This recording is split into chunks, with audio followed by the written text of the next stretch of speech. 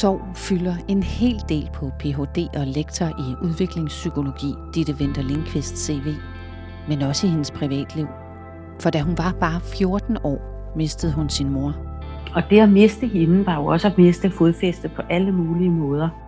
I 2021 deltager hun i et stort forskningsprojekt sammen med Svend Brinkmann om sorgens kultur, og hun har tidligere skrevet flere forskellige artikler og lavet projekter om emnet.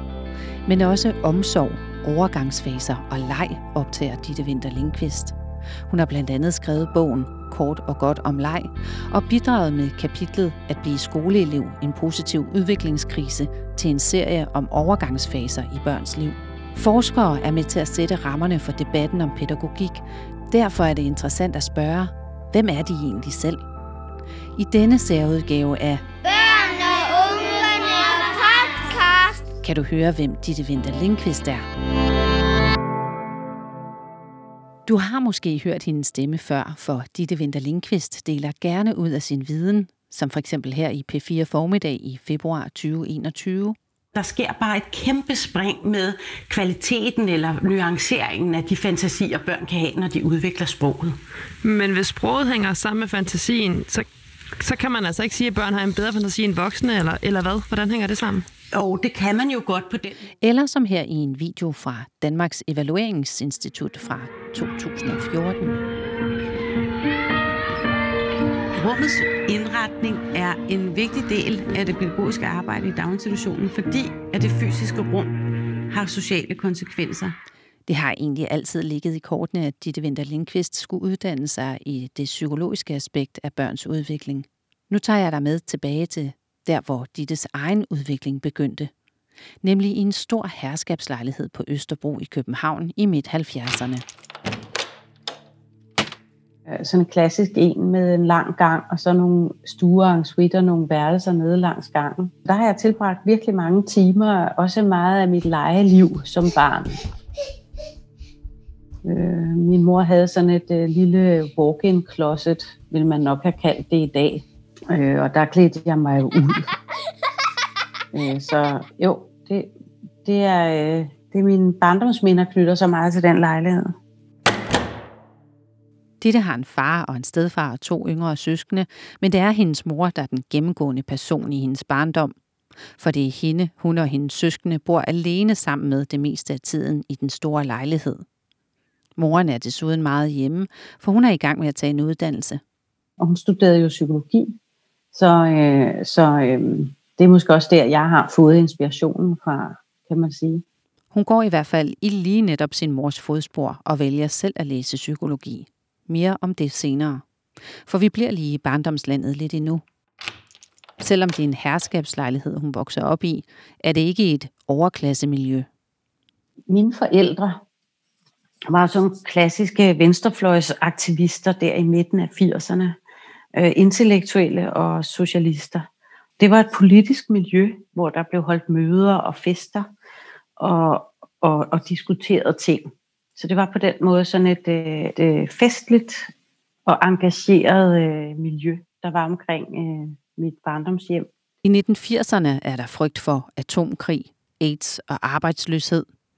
Det er også en tid for stærke markeringer af ståsted.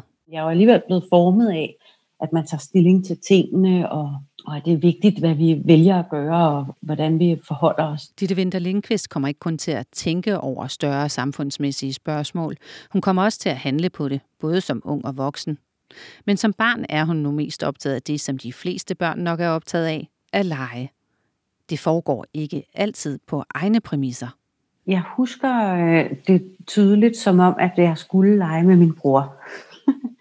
Så derfor de første år, der var han lidt en klods om benet i min lege med min barndoms bedste veninde. Og min bror, han skulle altid være med som det tynde øl i vores leg. Så fik han så nogle dårlige roller. Han var for eksempel Askepot, så kunne vi være de onde stedsøstre. Det er kun Askepot, vores tjenestepige. Det er latterligt. Ja, det er bare en indbilsk tøs. Hun er for længst holdt op med at spille den onde stedsøster, men hun holder aldrig op med at interessere sig for leg. Legen får pludselig en ny betydning, da hun selv får børn, og i dag har hun også et professionelt indblik i, hvad legen betyder for børns udvikling. Da Ditte er 14 år, sker der pludselig en stor tragedie i hendes liv. En tragedie, som får afgørende betydning for hende, både personligt og senere hen også professionelt. I en alder af blot 36 år falder hendes mor om med en hjerneblødning og dør. Det, der er det vilde, er, at min mor var jo en gennemgående figur i hele min barndom. Og det at miste hende var jo også at miste fodfæste på alle mulige måder. Men det var jo så samtidig også en måde at blive samlet op af nogle andre. Og jeg tror, noget af det, der er vigtigst, når man mister, det er i virkeligheden, hvordan udspiller de relationer sig, der er omkring en efter tabet. Har man et stærkt netværk, så kommer man meget bedre igennem, end hvis alle omkring en går til grunden. Og det er jo så det, der også er meget stor risiko for. Dittes mor er ikke den eneste, familien mister. Vi havde nogle år med mange dødsfald. Selvfølgelig var tabet af min mor for mig det største, men vi havde ligesom sådan en tsunami af sorg og tab der i mit ungdomsliv, som på en eller anden måde ramte hele familien. Jeg synes også, i sorgforskningen kommer vi til at overse, at sorgen er fælles, så man bliver også nødt til at forstå, hvordan det håndteres af hele familien, for at forstå, hvordan det opleves.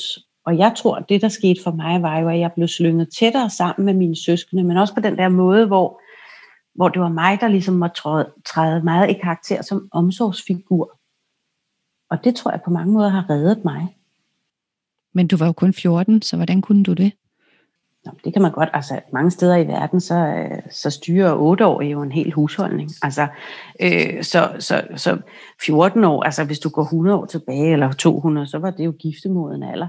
Jeg har tit tænkt på det som en form for redning. 2 ting. Det er vigtigt at have noget at passe på. Altså omsorg, ikke bare som den modtagende part, men faktisk som den givende part.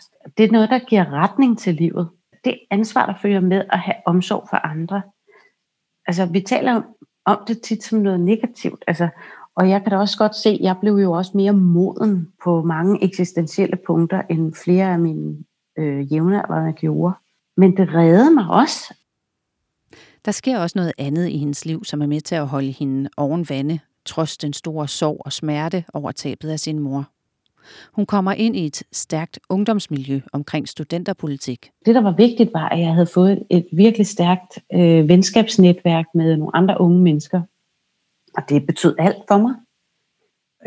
Og på nogle måder vil jeg sige, at jeg havde en rigtig god ungdom, selvom min mor døde. Og det var på grund af det. Det der med at have nogen at holde af og være vigtig for noget og nogen, det er det gælder om i kriser. Hvis ikke man har det, så kan man altså virkelig komme galt afsted. Det er nemlig også en udbredet misforståelse, at vi bliver lykkeligst af at få. Altså det der med at være i gang med noget vigtigt sammen med andre, som rækker ud over os selv, det er altså der juvelerne ligger. Det siger hun ikke blot på baggrund af sin personlige erfaring, men jo altså også på baggrund af den professionelle viden om sorg og omsorg, som hun har i dag, takket være sin uddannelse og forskning. Det er ellers ikke helt givet, at hun kommer til at klare sig igennem en lang uddannelse, for i starten fylder sorgen langt mere end interessen for det faglige. Så jeg skulle bare overleve og komme igennem dagen og også forsøge mig med at have lidt sjovt.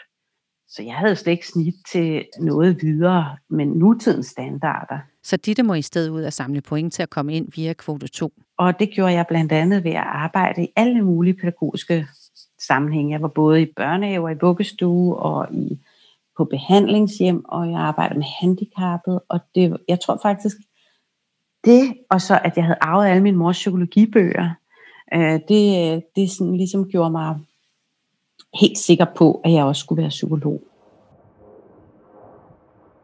Inden hun når dertil, rejser hun ud i verden, for ligesom så mange andre unge i 1990'erne, har hun ikke travlt med at blive færdiguddannet.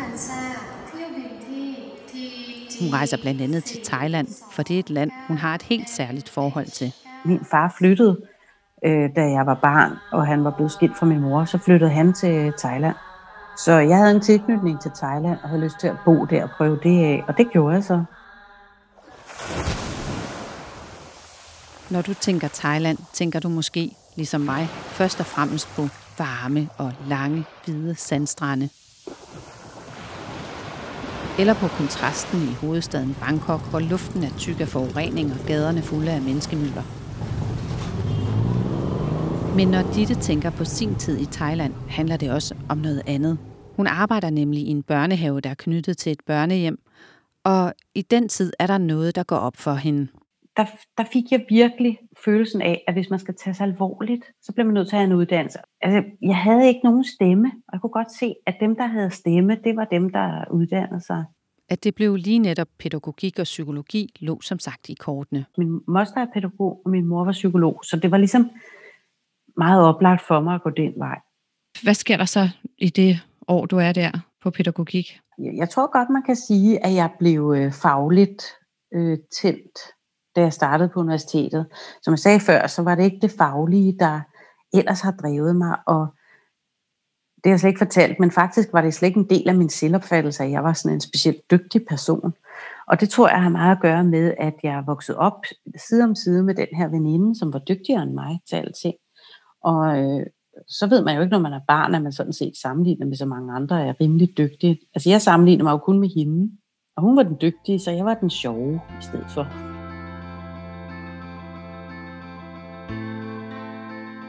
Det politiske, aktivistiske miljø, som Ditte Winther Lindqvist er født ind i, smitter af. Først er hun engageret i politik i folkeskolen, så i gymnasiet, og i mellemtiden er hun sågar med til at stifte og arbejde frivilligt i den økologiske grøntsagsandelsbutik Spidsråden, der stadig eksisterer på Nørrebro i København i dag. Senere bliver hun formand for de psykologistuderende, men det er altså i tiden, hvor hun står og sælger grøntsager, uden for øvrigt at få en krone for det, at hun møder en ung mand, der får stor betydning for hendes liv.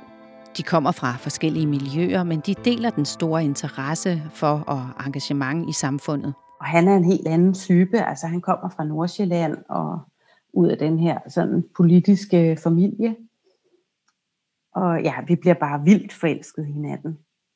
Og jeg ved jo ikke endnu måske, om det skal være hele mit livs kærlighed, men jeg er i hvert fald taget med storm, kan man sige. Vi flytter sammen i kollektiv og bor, og ja, har så boet sammen siden mere eller mindre, ikke? Så han lægger distance, kan du sige, til sit miljø, lidt mere op fra Nordsjælland, ikke? Lidt mere borgerligt, og er fascineret af mig, som er sådan mere hippieagtig. Det er vildt, den der ungdomskærlighed, den er altså simpelthen vild. Og den var jeg jo så heldig at prøve. Ditte vælger at gå forskervejen, og hendes mand er i dag særlig rådgiver for den socialdemokratiske justitsminister Nick Hækkerup. Men det er en helt anden historie.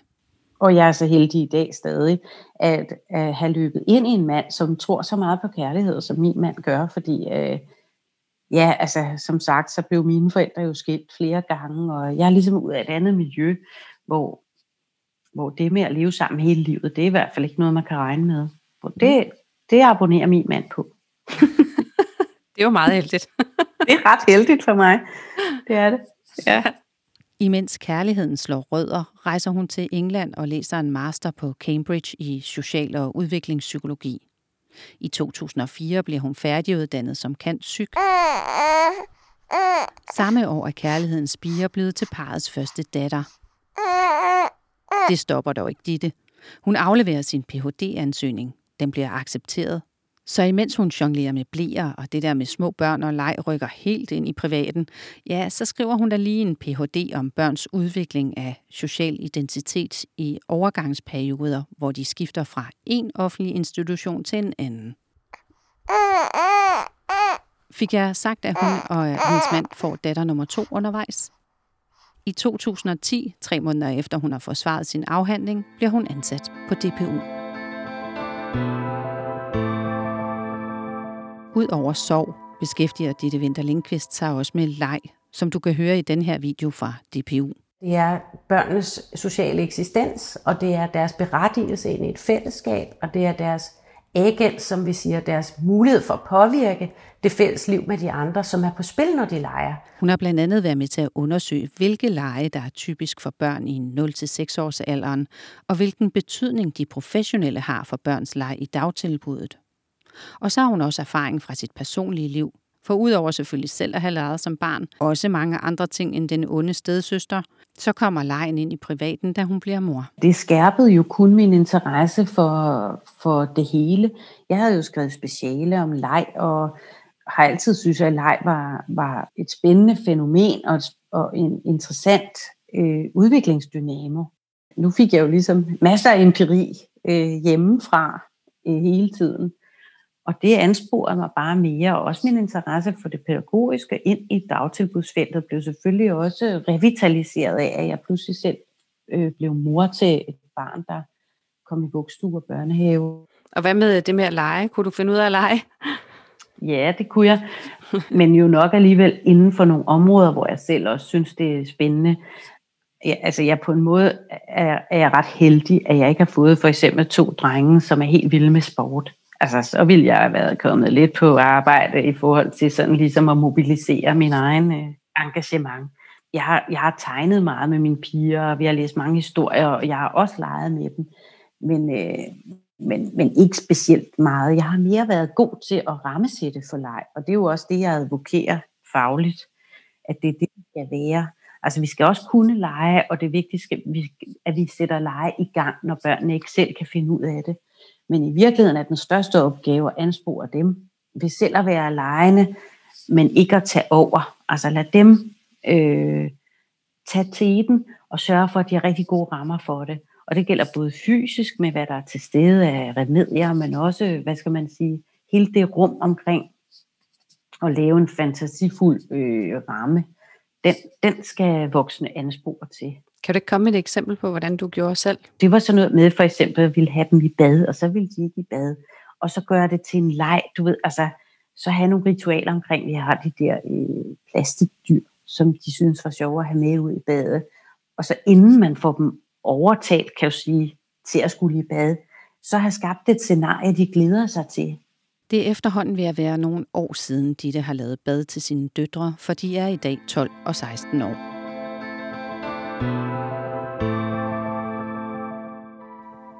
Som du måske har kunne fornemme, så tror Ditte Winther Lindqvist på, at relationer og fællesskab er meget vigtige faktorer for et godt børneliv. Ja, for et liv i det hele taget. Og hun henter selv meget af sin energi i sociale relationer. Men hun får altså også dyrket det modsatte, for som forsker har hun ofte ro omkring sig. Ditte, nu nævnte du tidligere, at da du var ung, så du lidt på dig selv som ikke den kloge, men den sjove. Hvordan ser du på dig selv i dag? I dag er det jo sådan lidt umiskendeligt, at jeg er klog, ikke? Altså, jeg har jo læst, jeg ved ikke hvor meget. Og altså, på den måde vil det jo være sådan nærmest krukket at begynde på. Men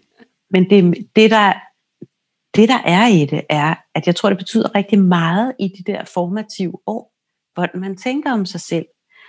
Og det har ikke været nogen kamp for mig, men det var meget sent, jeg slog ind på vejen om at blive klogere, kan du sige. Er du stadigvæk sjov også? Ja, det synes jeg er. Men måske ikke så meget i sådan et interview her. Forskeren fra DPU betragter i dag sig selv som en ukuelig optimist. Men hun mener også, at der er noget, der mangler i tidsånden, som var bedre, da hun selv var ung i 90'erne. Jeg tror ikke, det er godt for os mennesker at fokusere så meget på vores egne navler. Og så er der noget med forskningen, som hun mener kunne være bedre. Hvis der er et problem, ikke, jeg har med mit arbejde, og det at være forsker, så er det, at vi skal jo være så kritiske. Og det synes jeg også, mine kollegaer er. Det synes jeg, alle er. Altså, og det kan jo godt nogle gange få lidt karakter af at finde håret i suppen. Og det er jeg lidt træt af, kan jeg mærke. Det er ved at være tid til at slutte dette portræt af Ditte Winther Lindqvist af. Og hvad bedre end at runde af med at kaste et blik på fremtiden? Den håber og tror, at Ditte rummer en stor forandring inden for det pædagogfaglige område. Jeg håber jo, at vi står over for en omsorgsrevolution. Jeg synes også, at den her coronakrise har jo bevist over for os, at de pædagogiske fag, de fag, hvor der er nogen, der har som profession at tage vare på nogle andre, det er jo det vigtigste i vores samfund. Men hvad er det så for en slags revolution, omsorgsrevolution, du håber på, det vil medføre? Jeg håber på, at vi vil prioritere omsorgen højere, at vi vil anerkende fagligheden, der er forbundet med den højere, og at vi vil tænke altså mere fair omkring det der med, hvad der skaber værdi. hvordan skal anerkendelsen komme optimalt set? Jamen, det ved jeg jo ikke. Det er jo der, hvor jeg så svigter politisk, fordi det er jo inde i de politiske prioriteringer. Det var mig, journalist og podcastproducent Rikke Bergqvist, der stod for denne særudgave af Børn og Unge podcast. Hvis du vil vide mere om Ditte Winther Lindqvists forskning, kan du læse artikler om hendes projekter i fagbladet Børn og Unge. Det var Gravitated Sound Studio, der stod for vores musik, og jeg har brugt lydoptagelser fra freesound.org. Af juridiske årsager skal jeg oplyse, at jeg ikke har ændret i lyden af de legende børn skabt af brugeren, der kalder sig WJOOJOO, eller i optagelserne fra Bangkok Lufthavn skabt af brugeren WIM.